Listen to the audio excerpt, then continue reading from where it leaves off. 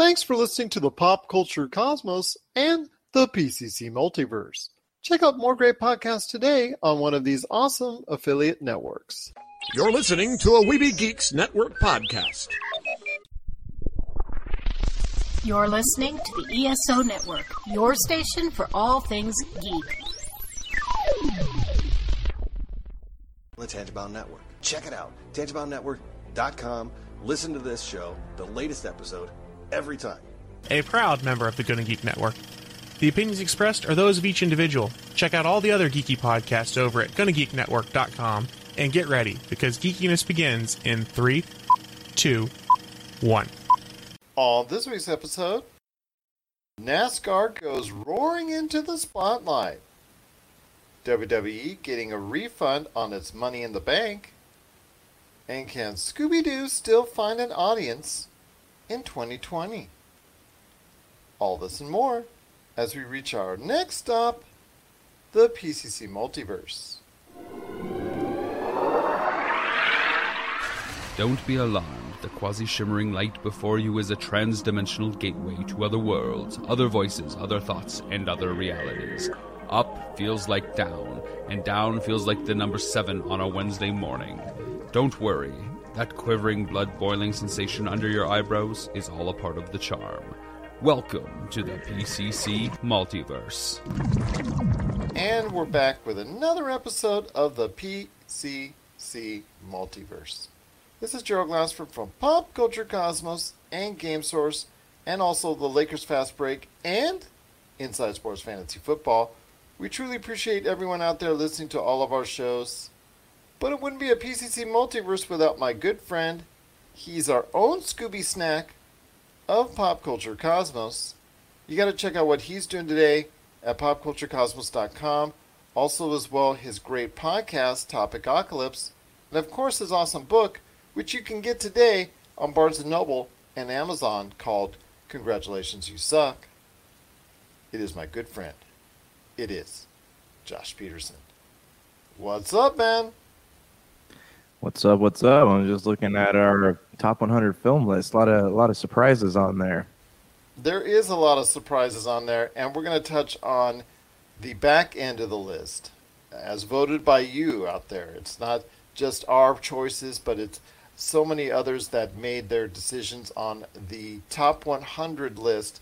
Basically, everybody that we asked that's out there that on our social media, they went ahead and made lists of their top 10 films, and from that we compiled a list of 100 movies, actually about 104 because there were some ties at the back end, but 100 movies, the top 100 movies from Pop Culture Cosmos and the fans that we have. So we're going to go ahead and debut that on the Monday program. Also, we're going to be talking to Marcus de la Garza. He's stopping by to talk about NASCAR. NASCAR is one of the first major sports to hit back onto the road, so to speak. They're going back into a truncated schedule. They're going to do things a little bit differently from this point forward, but they are starting up this weekend. So we're going to talk about that decision, how controversial it is, should they be going out there this soon, and who looks like they're going to be the favorite going forward. Plus also look into the iRacing experiment and if that was a success for them or not. But first, my friend, I want to ask you real quick on Deadpool 3. We had some comments by one of the co-creators over the past week, Ryan Liefeld, about Deadpool 3, and he had some very harsh words, including hinting, maybe saying that not only is Deadpool 3 not going to come around anytime soon, but that it's all Marvel's fault. Just some really harsh words for Marvel in regards to Deadpool. I understand right now everything's in chaos because of coronavirus, but Deadpool 3 was still going through a feeling stage with Disney and Marvel. I know they've had discussions with Ryan Reynolds, but your thoughts on Deadpool 3's delay? Is Marvel Studios and Disney all to blame on it? I don't know how much I believe of that because Deadpool, is notoriously riddled with production problems and people behind the scene. Who was the director of the last one who was kind of disgruntled afterwards? Or the guy that got the director of the first one? He got kicked off, right? Yes, he got kicked off the second one. That is correct. Yeah, because him and Ryan Reynolds were having issues, and it sounds like this is just another case of that. Disney would be dumb not to, because Bob Iger has repeatedly come out and say we are going to develop Deadpool. Deadpool is going to be incorporated into the Marvel Cinematic Universe, but in like a more mainstream fashion. Ryan Reynolds has gone on and said he has had talks, and those talks took place literally weeks before the whole coronavirus thing happened. So if we're not seeing any movement, it's because of that. I don't think that Disney has any plans to not use this. It just sounds like, kind of like the case of the director of the first film. It's just a disgruntled creator getting kicked off something that he really likes doing. I honestly don't think that Disney would be foolish enough not to use Deadpool just because of how big of a following it has. And I don't think that they're totally going to discard Deadpool in an R-rated environment. In fact, I think Deadpool 3 will be an R-rated film. I think if he has any interactions, which I think would be awesome if he had interactions with certain segments of the Marvel Universe, I think that's obviously going to be kept at a PG-13 level. But I don't think you'll make a Deadpool 3 and make a PG-13. You may make a PG-13 cut of it, like they did with Deadpool 2, but it initially will come out as an R-rated film. You just don't throw away actually two of the most successful R-rated movies of all time and say, you know what, we're going to just totally neutralize it by making PG-13. Deadpool has to at least be released as an R-rated film. I think it's going to happen. I think that Disney would be very excited to have it happen, especially now because, as you know, they're losing money hand over fist. So having a property like that now in their stable that they can count on at least $700 million worth worldwide once all the theaters get back to normal, people start going to the theaters once again, a movie that could generate that much income and even more. I would gather to say if it's done well and promoted well, it has even an outside chance to become the second R-rated film ever to gain over $1 billion in worldwide revenue. Yeah, I agree. And with the marketing power of Disney, it could definitely reach new benchmarks. I don't think that now, especially Reynolds having those talks so soon before the coronavirus thing hit, I just don't think that now is a good time to put something like that into production. I would wait until things have leveled out a little bit, and then you're not risking, you're not taking such a big risk with it. Wait till people are going back to the movies. Wait till life is kind of resuming in its normal way. If normal ever happens again, just wait until they know what the landscape of movies is going to be like moving forward before they put something like that into production. I think, a lot of people are upset because they're not doing it now. They want it now. And I don't think that's a smart business decision. And I don't think it was the best choice of words by Robert Liefeld, the co-creator of Deadpool. Obviously, he has the right to say that, and obviously he has more investment in it because of what's gone on with the movies. But I still think, before you go ahead and bash Marvel and Disney, which seems like a low-hanging fruit at certain given points in time, I think now is not the time to go ahead and do that with the whole world right now in disarray because of coronavirus. But I do want to touch on something that has been whispered and talked about, and that is Deadpool 3 in the Marvel Cinematic Universe.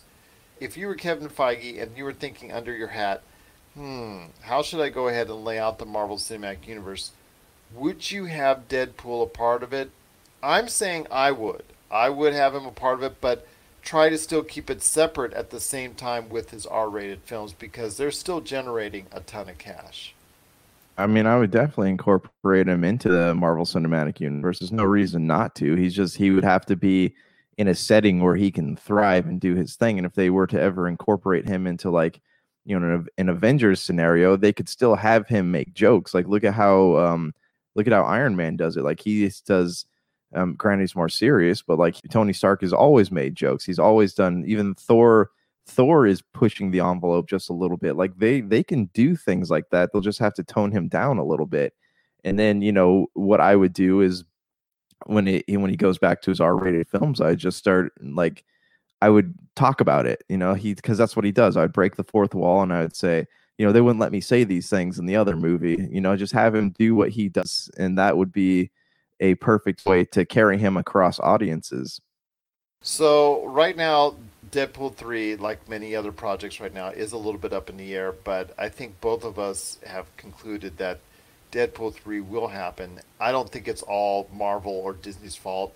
They got this property after the merger, and they just wanted to know exactly the type of future, or map out the type of future that they're seeing for Deadpool.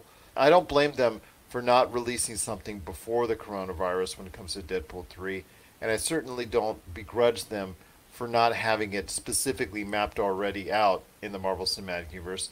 I mean, they're still thinking about where they're going to fit in the mutants as far as X-Men are concerned. We'll talk about mutants here in a little bit. And then also as well, where do they fit in the Fantastic Four and beyond? So there's so many different characters right now they're going to try and have to fit and squeeze into the Marvel Cinematic Universe while still maintaining Deadpool's popularity at the same point in time. So those are the decisions that they're going to make, what Kevin Feige's going to make. So who knows what's under Kevin Feige's hat at this point in time when planning out the Marvel Cinematic Universe, but I'm sure, well, at least Josh and I are pretty sure, that Deadpool's going to be a part of it. What are your thoughts on Deadpool 3? Are you upset that it's not already out already? And are you blaming Marvel and Disney for it like Rob Liefeld, the co-creator of Deadpool, is? Share us your thoughts, popculturecosmos@yahoo.com. Speaking of Marvel, New Mutants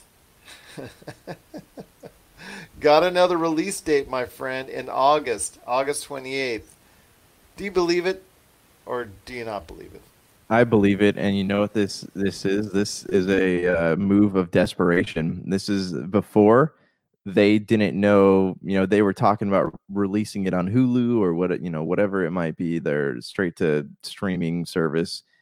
But now they're in a pinch. They want something that is going to kind of test the waters, see how people are going to react to new movies in theaters. Are people going to go to the movie theaters? The LA County is closed down for another 3 months, so they're not going to be opening until the end of July. So this is a perfect time, right, for Disney to put New Mutants out there. Do people like it? Will they like it? And they even have started creating hype around it by saying the Falcon and Winter Soldier are going to be visiting the facility where the New Mutants takes place. Like it's they're testing things. They want to know this is a expendable film for them. And so why not put it in theaters? This is the perfect chance for them to kind of see how people are going to react. Are they going to go see superhero films? What is the attitude towards it going to be? I totally get this move. I totally understand why they're doing it and why with New Mutants. I'm kind of not. I still think it's being sent out to die. I think this movie has been delayed way too many times. I think going on it for sure is being sent out to die. 5 times? I think now it's been delayed? Yeah. That's crazy. I think it should have gone straight if it was PG-13. I don't know what the final rating of it is right now as we're speaking, but if it's PG-13, I think it would have been fine on Disney+. Yeah, I agree. You're right, though. This movie is literally being sent out to die. It is cannon fodder because they don't know. They need something to get people into theaters. Disney needs a movie in theaters, and Mulan is still in end of July, I think. But Disney needs like a Marvel property to be in theaters to kind of keep people like a placeholder. So they're using New Mutants because it is an expendable film. They'll probably, I don't know if they're not going to lose any money on it because Fox made it. So it's not really why not? Why not try to profit off of it? Well, they actually bought it. I mean, they paid money for Fox, and that's part of the property. So they might be losing a little money on it in the long run. But you never know. New Mutants might be good enough to be a hit. So we'll have to wait and see. Be a hit. Could be. But I don't think so on August 28th, around that time. It'll come just a week after Wonder Woman, and people will still already be invested in Wonder Woman. If they're going to the theaters at all, they'll probably be still wanting to check out Wonder Woman before the New Mutants, but you never know. I don't even know if that's going to be the actual final date, but you think for sure that it's going to be for sure this time around on August 28th? Yeah, we'll get breaking news, and it's actually going to be released yesterday. Exactly. I mean, I've seen the movie posters, all 6 of them, for the various times it said it was going to come out. So I just feel bad for that movie. Just like I said, it's at this point, I think people are just apathetic towards it, and like you and I believe, it's just being sent out to die. Yeah, well, the actors are all really proud of it, so I mean, I'm at least willing to give it a chance. Like, I'll Well, pay the the actors all now in their 40s because it's taken so long. yeah, right. I mean, I don't know about you, but I'm willing to pay the $11 hopefully matinee price to go see it. Then you better gear up, my friend. You better gear up to go see it. Well, from what I understand, after Dark Phoenix, things can only go up from there. So, This is you know, who true. This knows? is true. Get your mask. Get your mask. Remember, I worked on Outbreak. Need I say more? I was gonna make a bad joke about catching a strand of coronavirus that's gonna make you turn into a mutant while watching New Mutants. There you go. Could possibly happen. What are your thoughts out there on New Mutants coming in August? Are you still interested in it? Do you think it's being sent out to die by Disney and Marvel? Would you rather prefer that it gone straight to Disney Plus, which is probably going to end up being anyways? If it does come out in August, it'll probably be coming out by December. Share us your thoughts. PopCultureCosmos at yahoo.com. Hey, this is Chad from Ghost Toasters, and you're listening to Pop Culture Cosmos Podcast.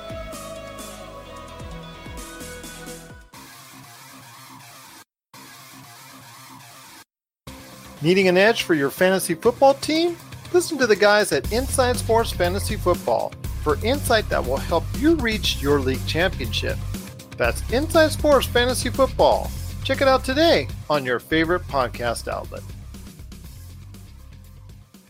Well, before we go ahead and meet up with Marcus de la Garza, just want to get a couple things in here. PlayStation Studios and Unreal 5. Epic debuted Unreal 5, the engine, in a tech demo this week for PlayStation 5, but also I'm assuming for Xbox Series X. Your thoughts on how good it looked, my friend?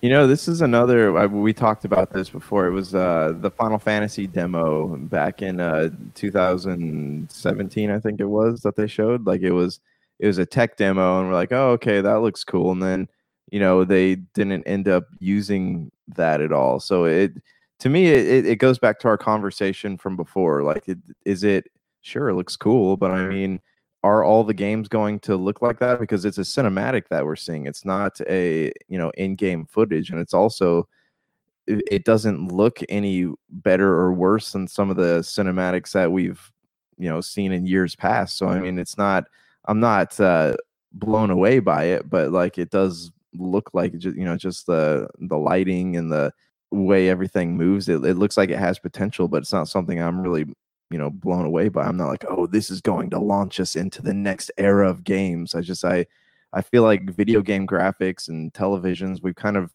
reached a pinnacle for now. Nothing impresses me to the point where my jaw's dropping at this, with VR or the graphics. I mean, you and I have seen way too many presentations, way too many trailers, way too many tech demos over the years that have impressed me to that point. I mean, like you said, it's going to be a while before games get as good looking as Unreal 5 right now, or the tech demo was trying to show off. But with the new generation around the corner, hopefully it can go ahead and capitalize on that with the Xbox Series X and the PlayStation 5. I know the PlayStation 5 was kind of working in conjunction with Epic on this Unreal 5 tech demo, but I would be surprised if Unreal 5 never comes to Xbox Series X. I would assume it's going to be meant for all those platforms. One last thing on PlayStation, my friend, and that's the PlayStation announcing at its first-party studios will all be wrapped around the nice moniker of PlayStation Studios. Your thoughts on them following in the footsteps of Microsoft? I think it's a good idea. It's because, well, look, you have Sony Santa Monica, you have Sony Montreal, so like there's Sonys all over the place. Like, it's too confusing. Make it one neat logo, one neat company. Just make it one thing, and that's going to make things a lot easier. Is it a good idea for them? Yeah, I just, I don't imagine it's going to affect game development. I imagine they'll still have all the studios open in Santa Monica, Montreal, wherever else, and all the brands in one place. I think that's a good idea. I'm still hoping that they'll go back on their backwards compatibility promises and, let us play old games on the new console. That's the thing I want the most. If I do decide after a while because after the demos that were shown and the lack of gameplay that was shown last week, I'm off the board on buying a next generation system. But if it comes around, like we said, and the full backwards compatibility is there, I mean, original Xbox, Xbox 360, Xbox One for the Xbox Series X, and PlayStation 2, 3, and 4 for PlayStation 5. Although I don't think PlayStation will go that far back as far as backwards compatibility. At least try, at least make an effort to go ahead and go a little bit back, at least to PlayStation 3. I'll be more interested in those type of systems and getting a system maybe at that time, but I'm still a wait and see at what the developments will be with the next generation. And even if they don't go all the way back to the PlayStation 1, don't make people pay $25 a month to go back and play old games through PlayStation Now. Like, that is the biggest ripoff I've ever seen in my life, because you can go on Games Pass on Xbox, pay $10 a month, and you can play things that go all the way back to the first generation Xbox. $20 is a huge ripoff, especially like if you want to play, say you want to play God of War, the original one. You can go to a game store, like a retro game store, and you could buy the game for $4. Why are you going to pay $20 a month to play it? It doesn't make sense. But people are like, oh, Sony. I love Sony. And they're going to pay it anyways. And it just doesn't make any sense to me. Let the fanboy arguments begin. What are your thoughts out there on PlayStation and Xbox and also the Unreal 5? Were you so impressed with the tech demo that you're excited for the next generation? Share your thoughts, popculturecosmos@yahoo.com. And last but not least, before we meet up with Marcus de la Garza, Scoob hitting the home video market this weekend, my friend. And I wanted to ask you this on Scoob, which was originally meant to be on the big screen, but it's following the footsteps of Trolls World Tour as a movie that was meant for box office first, and instead it's going the way of straight to home video. So I want to hear your thoughts if Scoob, which is the title of the new Scooby-Doo movie that's out, can Scoob be the next Trolls World Tour? I think that Scoob is going to do better than Trolls World Tour. That's just my thought on it. They're already doing a really great job marketing it. You go to Target, you go to Walmart, there are 3 or 4 sections of Scoob toys and Scoob memorabilia, Scoob shirts, Scoob bath towels, Scoob scrubbers. Like they're doing a really great job of marketing the film. And I think sending it straight to on demand or, video on demand is a great idea for them, especially since it could be a long time before parents take their kids to the movie theaters. This is assuming that life will have some resemblance of what it used to be when, come fall or winter of next year. But I think that giving kids the ability to watch Scoob from home, I think that's a great idea, especially since Scooby-Doo is more of a loved property than Trolls is. I think it definitely has a bigger chance of succeeding in that market. And especially, if Trolls was able to do it, I think Scoob will do a lot better. Well, I hope Scoob will do a lot better because I love the Scooby-Doo property a lot more than Trolls World Tour. I'm not so sure because I thought the novelty of it bypassing the theaters the first time around for Trolls World Tour, people got caught up in that, especially at the beginning of being isolated due to the coronavirus. I'm not sure if it'll garner as much, but I think the movie will garner some success on home video that it would not have gotten before because it had already come out in theaters.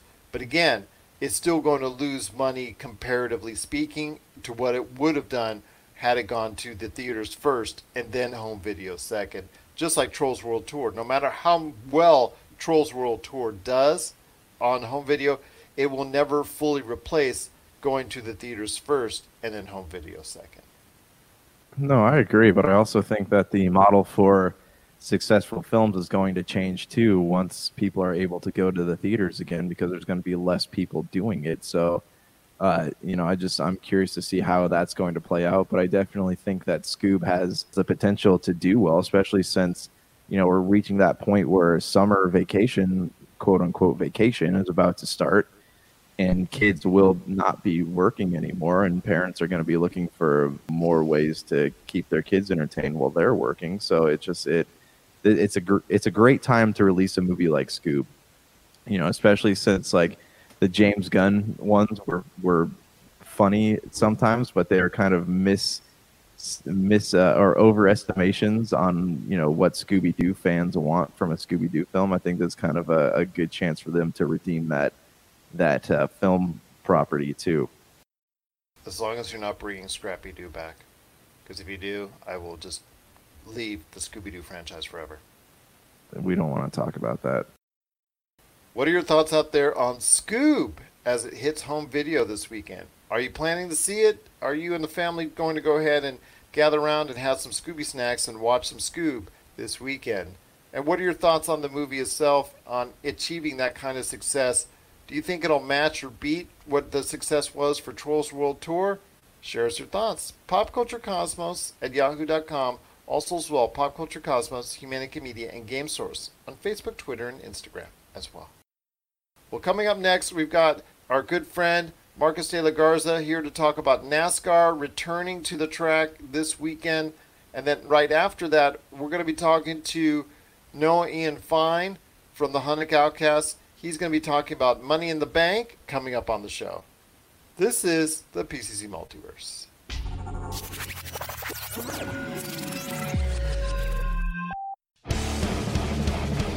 Get ready for Kitty Origins Evolutions, the latest documentary from Rob McCallum. Thrusted into heavy metal stardom as teenagers with their debut release, Kitty has thrashed and conquered the heavy metal world for the past 20 years. Kitty has defied industry norms, fought back against women in rock stereotypes, and inspired generations since they appeared. And now, for the first time, they've decided to share their untold story. Generously peppered with archival footage shot by the band, this film gives you an honest and brutal look at what it takes to survive in the music industry. Order the DVD, Blu-ray, and live CD triple pack that features recordings from throughout their 20-year illustrious history from RobMcCallumFilms.com. RobMcCallumFilms.com, your place for awesome stories about awesome people and films worth watching.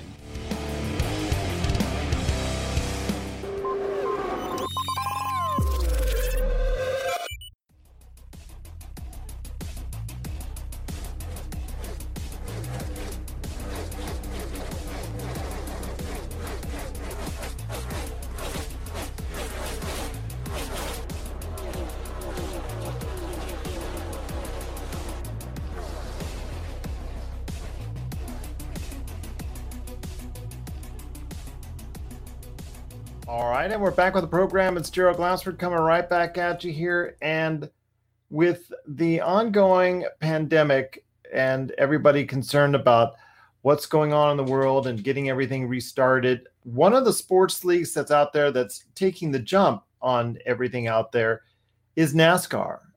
So NASCAR is going to be starting up this weekend, sans crowds. So they'll still be hitting the racetrack, but it'll be only teams and drivers and only, I guess, needed personnel there.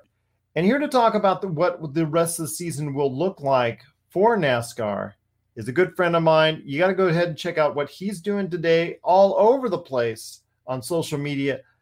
It is Marcus de la Garza. And Marcus, just always great to have you back on the program. Thank you, Gerald, and thank you to the Pop Culture Cosmos family for having me back again. I really love doing this. As you guys can tell, I love talking NASCAR. So to have an outlet like this to come on and share my perspective with you, I really love it, and thank you so much. Oh, no problem. I love throwing something in there like this every now and then. It makes for good pop culture conversation. NASCAR is returning this weekend, as we're going to be talking about this. And as you're hearing this, it's returning back the weekend of the 17th. And I want to ask you this. Is it the right time for NASCAR? I mean, they want to go ahead and jump the gun and beat almost every major sport out there, as I just said and just indicated. Is it the right time for NASCAR to return, or do you think it's a little bit too soon? That's a very big question to answer, and I'll tell you a couple things. You know, I'm not an infectious disease doctor or epidemiologist, so whatever I say is just jargon at this point. But my personal opinion, I think it's a little bit too early. That being said, the fact that we've got racing this weekend, I'm pretty excited about, despite my reservations. And we actually might have a more interesting TV product because of this. NASCAR is going to be at Darlington this weekend. It's a 1.36 mile oval. We actually have two races here this week. We've got May 17th on Sunday, and then May 20th on Wednesday. We're doing a 7:30 p.m. race as well. These are going to be outstanding races. I do think it's too early.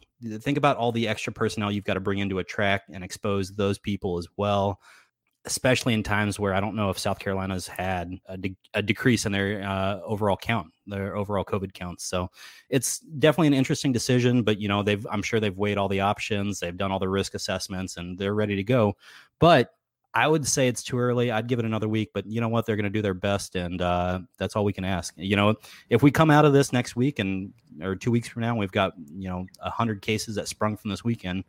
I mean, that'll at least be the indicator for all other major sports. Don't start. Exactly. And like I was saying earlier, the NBA, which I do a lot of stuff on as far as podcasts with the Lakers Fast Break, I know they were excited to hear other sports leagues like NASCAR jumping the gun and going headfirst into it as far as the schedule is concerned, because that took a lot of pressure off them. And I know that NASCAR, I agree with you. I think it maybe is a little bit too soon. We're still trying to gauge the second wave is going to be something, as many have feared, that could possibly happen as far as our getting back to some semblance of normalcy, some semblance of our society, and that possible second wave that could hit. And we're about ready to see if that's going to happen, because not all of these states have already started or in the process of starting up once again with a lot of things that we know and we're used to in our daily lives. So NASCAR heads to us, like you said, with 2 races coming here in the next few days. It's very important now for NASCAR is going to get the spotlight. And this is a chance for NASCAR under these conditions to go ahead and reshape the way they produce television. Absolutely. And here's actually one of the big takeaways that I had from the improved TV product that we might have this weekend. And that is that the drones that were in use at Daytona this year by the Rotor Riot crew, it's an entire drone crew. I follow these guys on YouTube and everything. I'm sure you guys know I'm a drone nerd. I build drones. I love drones, everything drones. But the Rotor Riot crew was actually out at Daytona and filmed a lot of Daytona via the drones and the stuff we saw via the drones on TV. So one of the big things that NASCAR's already said is with no fans in the stands, those drones can actually operate over the stands now and give us an entirely different perspective that we've never had. So imagine a drone running alongside a car down the front straightaway at Darlington. It's going to be nuts. And just the fact that maybe we actually will have some different TV perspectives, different camera perspectives that we wouldn't normally have, because you can set up a camera right in the middle of the grandstands and capture a different perspective. So I'm really hoping that Fox really pushes the creative bounds here, because there's a really big chance for a wonderful TV product. Recently, during this time of pandemic, the NASCARs and the IndyCars of the world, those leagues got together in a form and a fashion of iRacing, which is something that I've been familiar with for years now, which has been somewhat popular. It is basically a racing simulation, a high-end racing simulation, because it's actually pretty costly to get into it. And I guess the groups on NASCAR and IndyCar really started to embrace once the pandemic hit, and the drivers were forced, off the roads and inside their house. And it's something that I think worked very well for IndyCar.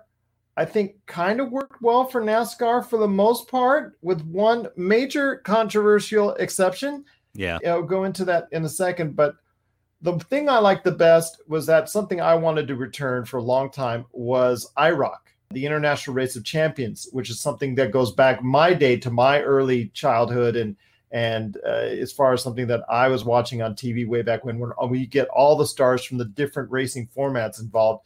And iRacing was still managed to go ahead and do that with equal cars on the same footing and recreate that. And I thought that was fun. I thought the Indy Racing League, it brought them into a higher light, because iRacing, even with the declining ratings of NASCAR, IndyCar racing was still thought of as a second tier league at this point in time.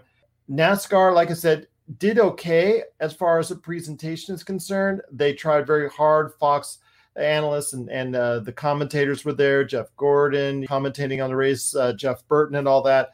Yep. I want to hear your thoughts on the iRacing experiment per se, as far as all these different drivers, some of them who already had experience and who use iRacing as a simulator, as a way for them to go ahead during the off season and continue to practice and stay sharp. But I want to hear your thoughts on the iRacing experiment, especially for NASCAR, and the controversial things that happened because of Kyle Larson. Just right out the gate, Gerald, I just want to go ahead and say that I thought that the e-racing that we did, the e-NASCAR series that we did, was outstanding. Just the iRacing product in general was great. And you mentioned IndyCar, they had a pretty big surge in popularity. Of the two series, I'm going to say the better presentation, I think, was done by NASCAR, but the one that benefited more was IndyCar. IndyCar, yeah. And I agree with that wholeheartedly. They, I wouldn't say that their presentation was overall better. It was just they got the most out of the experience there. They had better exposure for their drivers for the first time in a while. You could see a little more of that personality coming through, and people could identify with those drivers easier. Whereas NASCAR, you're kind of used to seeing or hearing a lot of these drivers talk. They give press conferences nonstop. You hear them on commercials while you listen to the race or watch the race. They're everywhere. So it's not like NASCAR was trying to bridge that gap at all. But you brought up IROC, and that's something that was very important to me while I watched this entire series. Is we actually, for the first time in who knows how long, actually had a racing product that was 100% about driver skill.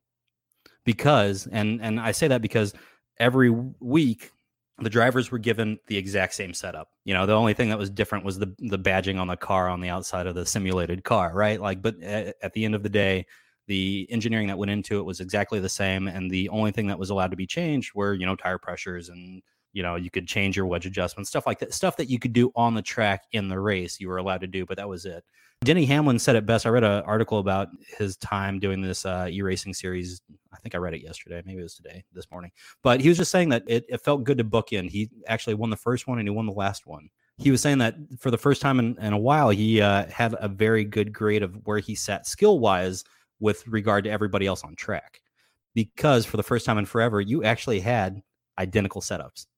So you could actually gauge driver skill and not just driver skill plus car setup or driver skill minus car setup, whatever it may be. It was interesting to kind of hear that perspective, because you never think about these drivers also wanting to measure themselves against everybody else, because that happens every week on the track to a certain extent. Joe Gibbs Racing cars are going to have the best technology in them, whereas Gaunt Brothers with Daniel Suarez has the worst Toyota tech in the business right now. So it's going to be interesting to see where we go from here. But you did bring up Kyle Larson. What were your thoughts on that? That was pretty insane how that all broke out over 48 hours. We should tell their listeners too.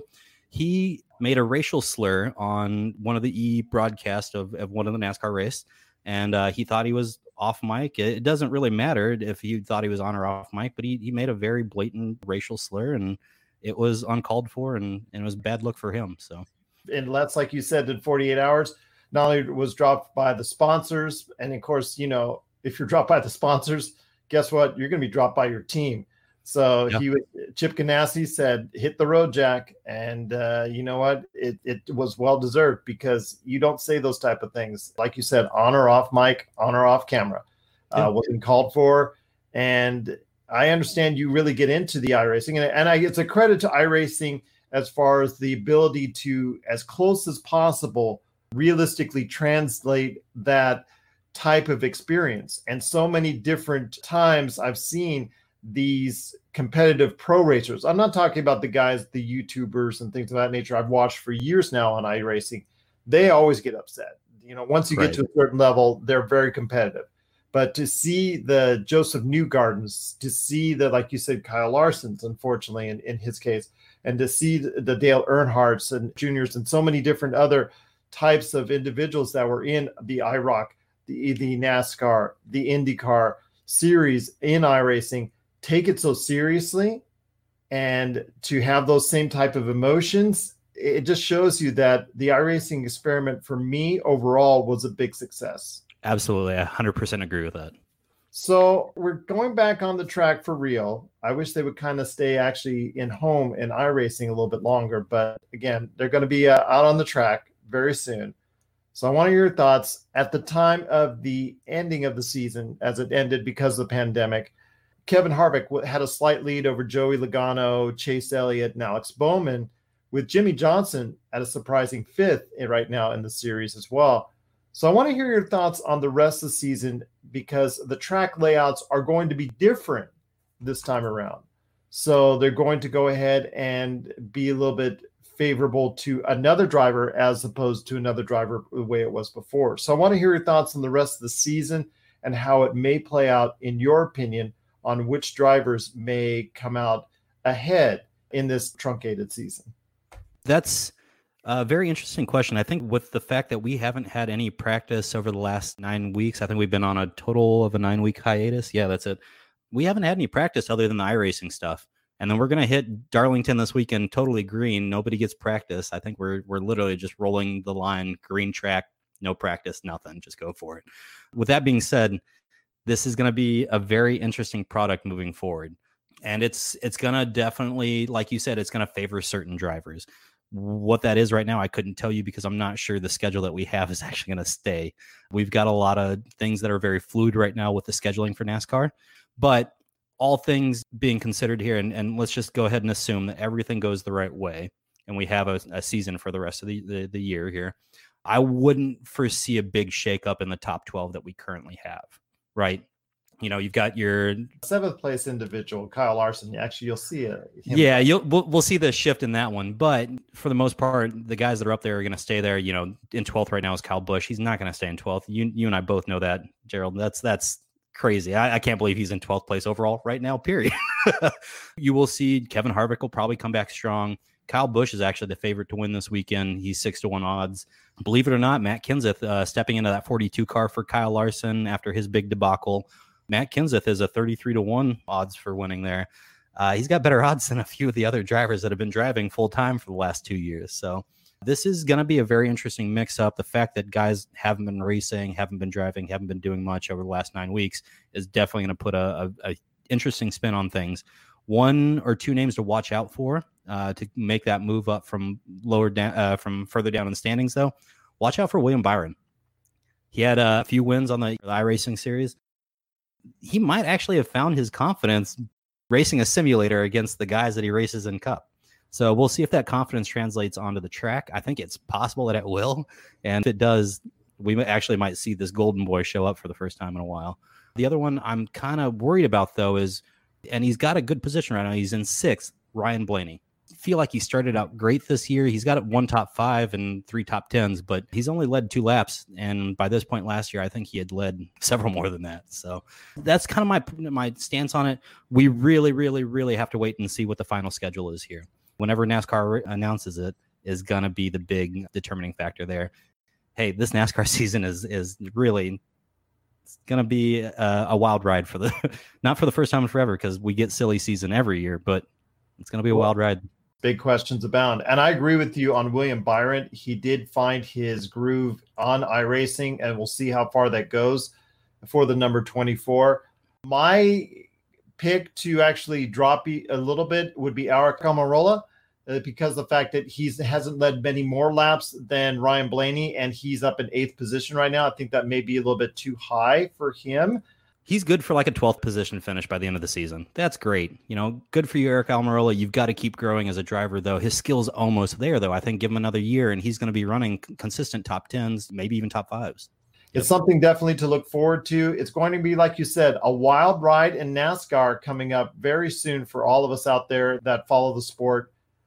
I wish, again, all the best for you and continued success as you continue to report in on pop culture, NASCAR, whatever you want to talk about here on this show. Once again, it's Marcus de la Garza. You got to catch what he's doing today on social media, either through us. If you got a question for us, go ahead, hit us up at Pop Culture Cosmo. I'll be glad to relate it along. Marcus, again, it's so great to have you on the show. Continued success to you, and I wish you all the best from us right here at the Pop Culture Cosmos.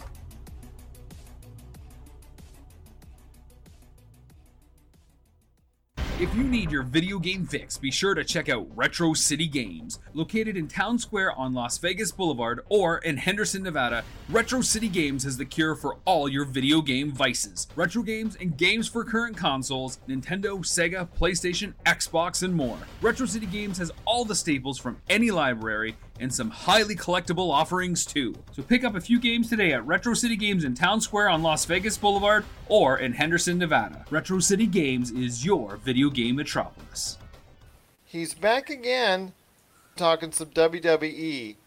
Just this past week, it's been very influential and very newsworthy as far as the WWE is concerned, because they just had their Money in the Bank match, which actually they kind of recorded a few weeks ago, but they just played their WWE Money in the Bank match on the WWE Network. and had a major decision as well from Becky Lynch on the most recent Monday Night Raw. And here to talk to me today about the Money in the Bank is my good friend. You got to catch him today on Hunnick Outcast. You go ahead and find that on Facebook today. Hunnick Outcast. It's a great place to be for a nice group talking all the stuff that's going on in pop culture. Plus, also, we're going to talk a little bit about The Undertaker as well. Yes. It's Noah Ian Fine. And Noah, just great to have you back on the show. As always, you know, I know that WrestleMania 36 had a bad taste in our mouths.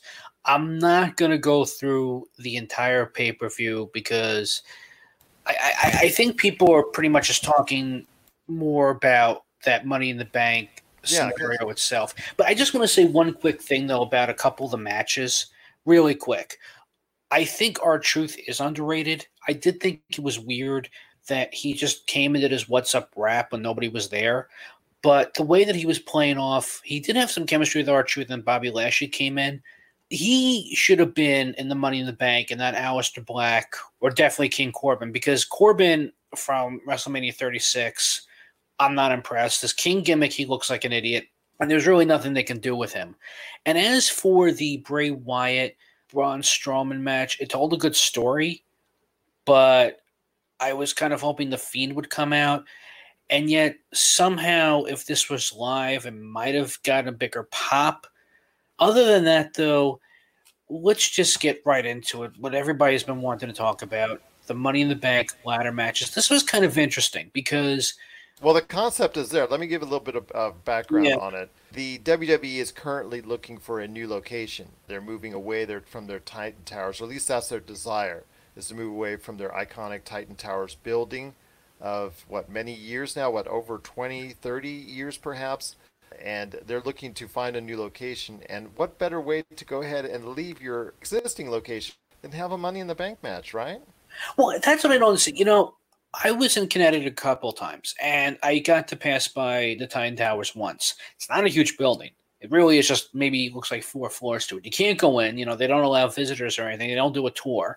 It's a shame. Now, I guess they'll never have the Hall of Fame Museum. But I hate to break it to you, the same way that I went to the Warner Brothers studio. It's a building, and it has the logo on it. If you're lucky, you'll see a couple of superstars walking in and out, and maybe you'll get a picture with them, but that's a gigantic if. Past all of it, it just seems like where else could the building go?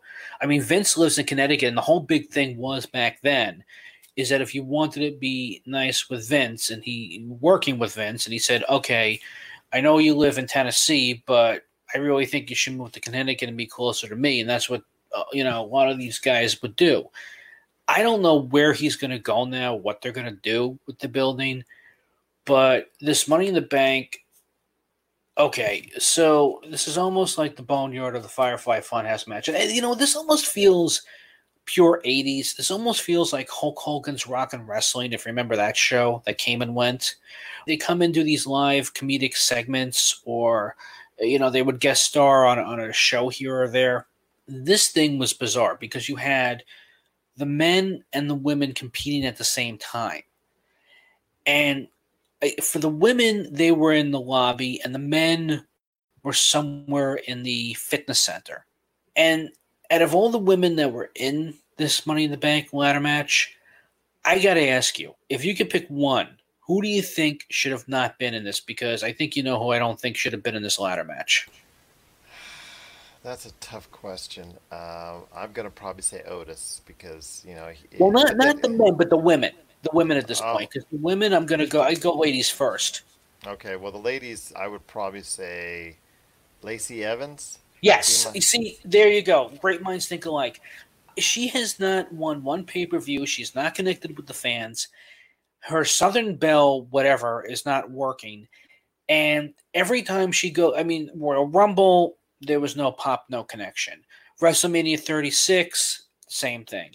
Here, I did see the behind the scenes, what she looks like without the makeup. Yeah, okay, she's married to a Marine. She was in the Marine Corps. But you know what? There are a lot of other people that were, and it's not connecting. People were bored at Royal Rumble when she faced against Bayley.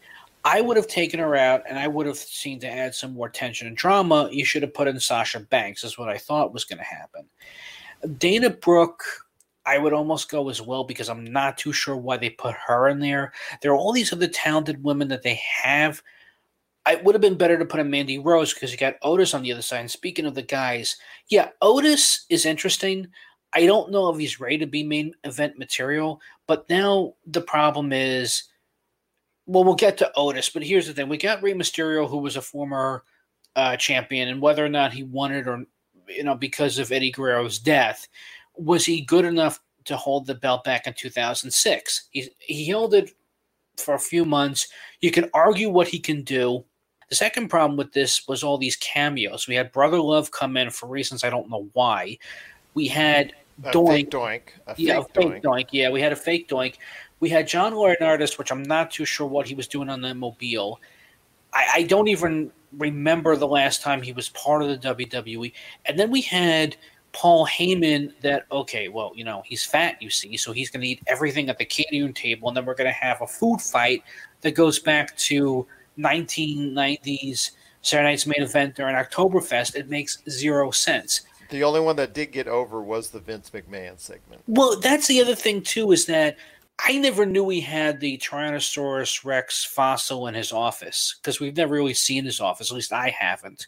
But past all that, that was also comedic that I guess you had AJ Styles and Daniel Bryan fight in the office and then put the chairs back and argue and then fight again. And Styles having flashbacks of being buried alive from Undertaker and going into a room. Undertaker had to have some sort of cameo for this to work, and that wasn't doing it. They're looking at the poster and playing music every now and then and playing music while this is going on. Asuka, when she came in, and I watch her videos on YouTube, and I see what she can do with the guys, and a lot of guys are impressed with her workout, but her screeching and her comedic villainy, and in the beginning when she's jumping off of the second floor onto the women and using the elevator and going like this to, and they don't know where the roof is, even though Lacey claims that she's a Marine and she scoped out the building. Everybody got lost trying to find a way up 4 floors to get to the roof. It's up.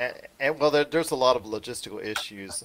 I will say this about Asuka. It's the right move at this point in time to have her be the women's champion because she is the closest thing to a legitimate superstar for the women right now on the Raw side.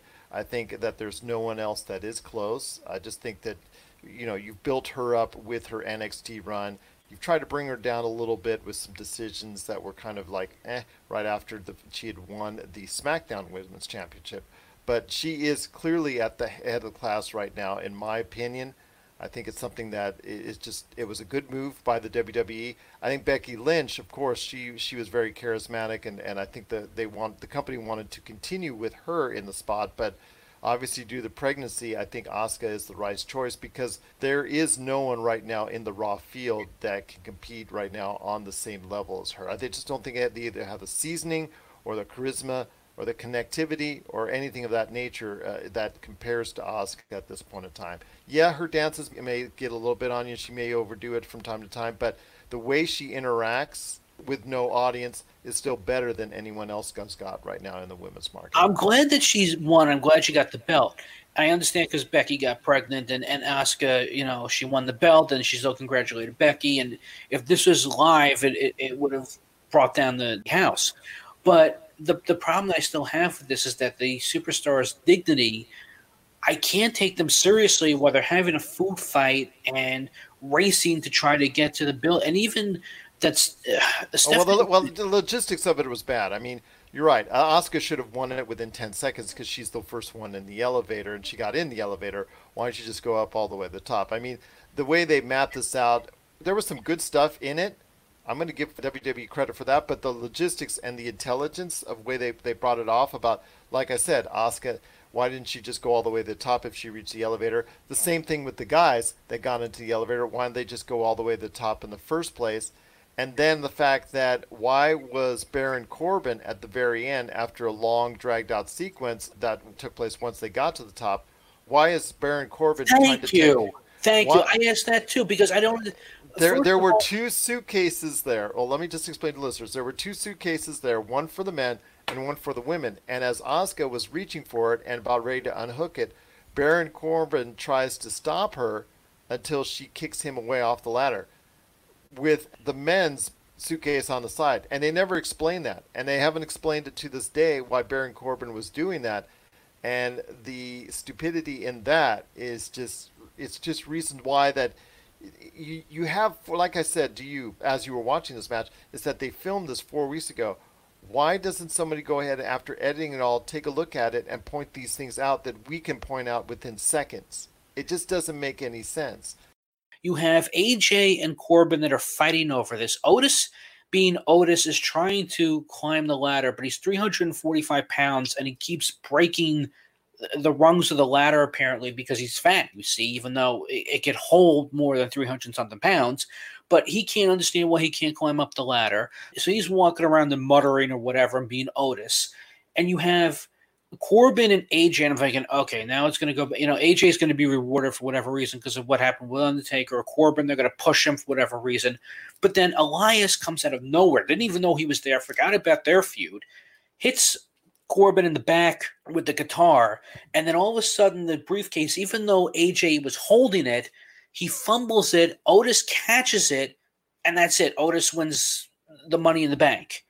And to me, I guess Vince saw something in Otis, and I guess if the fans are there, they would have, I don't know, either said great. Hold on. This is, to me, is a case of having a smaller storyline, which works a little bit, which they're trying to go ahead and make into a big storyline, which most likely will not materialize into being good once it gets blown up into a larger portion. It's a nice mid-card storyline. It's being pumped up to a main event storyline, and that is the problem because it doesn't have the heft, it doesn't have the weight of that. And Otis, at this point in time, is not what you would consider a world champion level wrestler. No, and that's the other thing I don't understand as well, is that I forgot who he was feuding for over Mandy Rose. Was it Dolph or was it Dolph Ziggler? I think it was Dolph Ziggler, yes. Yeah, so that's the other question then. Why isn't Dolph in this Money in the Bank? Why isn't Mandy in this Money in the Bank? Why Dana Brooke and not Mandy? And why Aleister Black and not Dolph? If you're trying to put fuel on the fire with this thing, or whoever Mandy's rival was that was trying to set up Dolph and Mandy to begin with to I forget who Mandy's former best friend was that screwed up Otis's date. They could have done so much with, and instead it's like, okay, Otis, well, people like you, even though we barely are on live anymore. I mean, I'm kind of glad that it went to somebody that wasn't samey, but on the other hand, the way it went to him, yeah, I'm sorry. I'm kind of mixed on this because who is he, like, who's going to be his feud with now? Is it going to go back to Dolph? Is it going to go to the Fiend? Are they going to give it? They still play musical chairs, and that's a problem with whatever championship. Because I forget, is Otis on SmackDown? Yes, Otis is on SmackDown, and some major decisions have been made, and some new faces are going ahead as far as maybe either at or near a championship level. So we'll see how that transpires in the coming months. Noah, I know I'm going to see you soon when you finish up your 10 box arts. 10 days, 10 box arts. We're going to see you soon for your thoughts on that, so you can share that with our audience. Looking forward to that. Just appreciate your time, and thank you so much again. Gerald, thank you so much for having me on. Thanks so much, my friend, for being a part of the Pop Culture Cosmos. For the latest news and information, analysis and opinions on the Los Angeles Lakers and the NBA, check out the Lakers Fast Break podcast today on wherever you get your podcasts.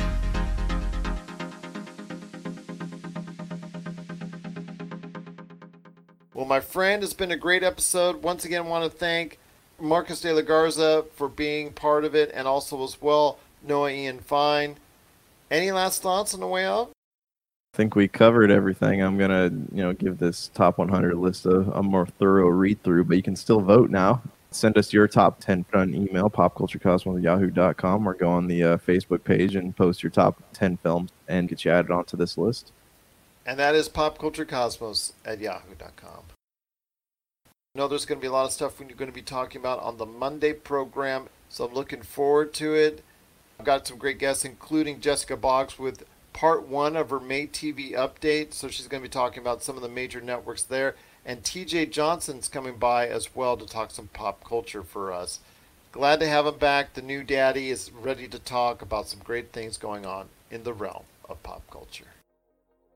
So for Josh Peterson, this is Gerald Glassford. It's another beautiful day in paradise right here in the PCC multiverse. We thank you for listening. And here's hoping you have yourself a great day.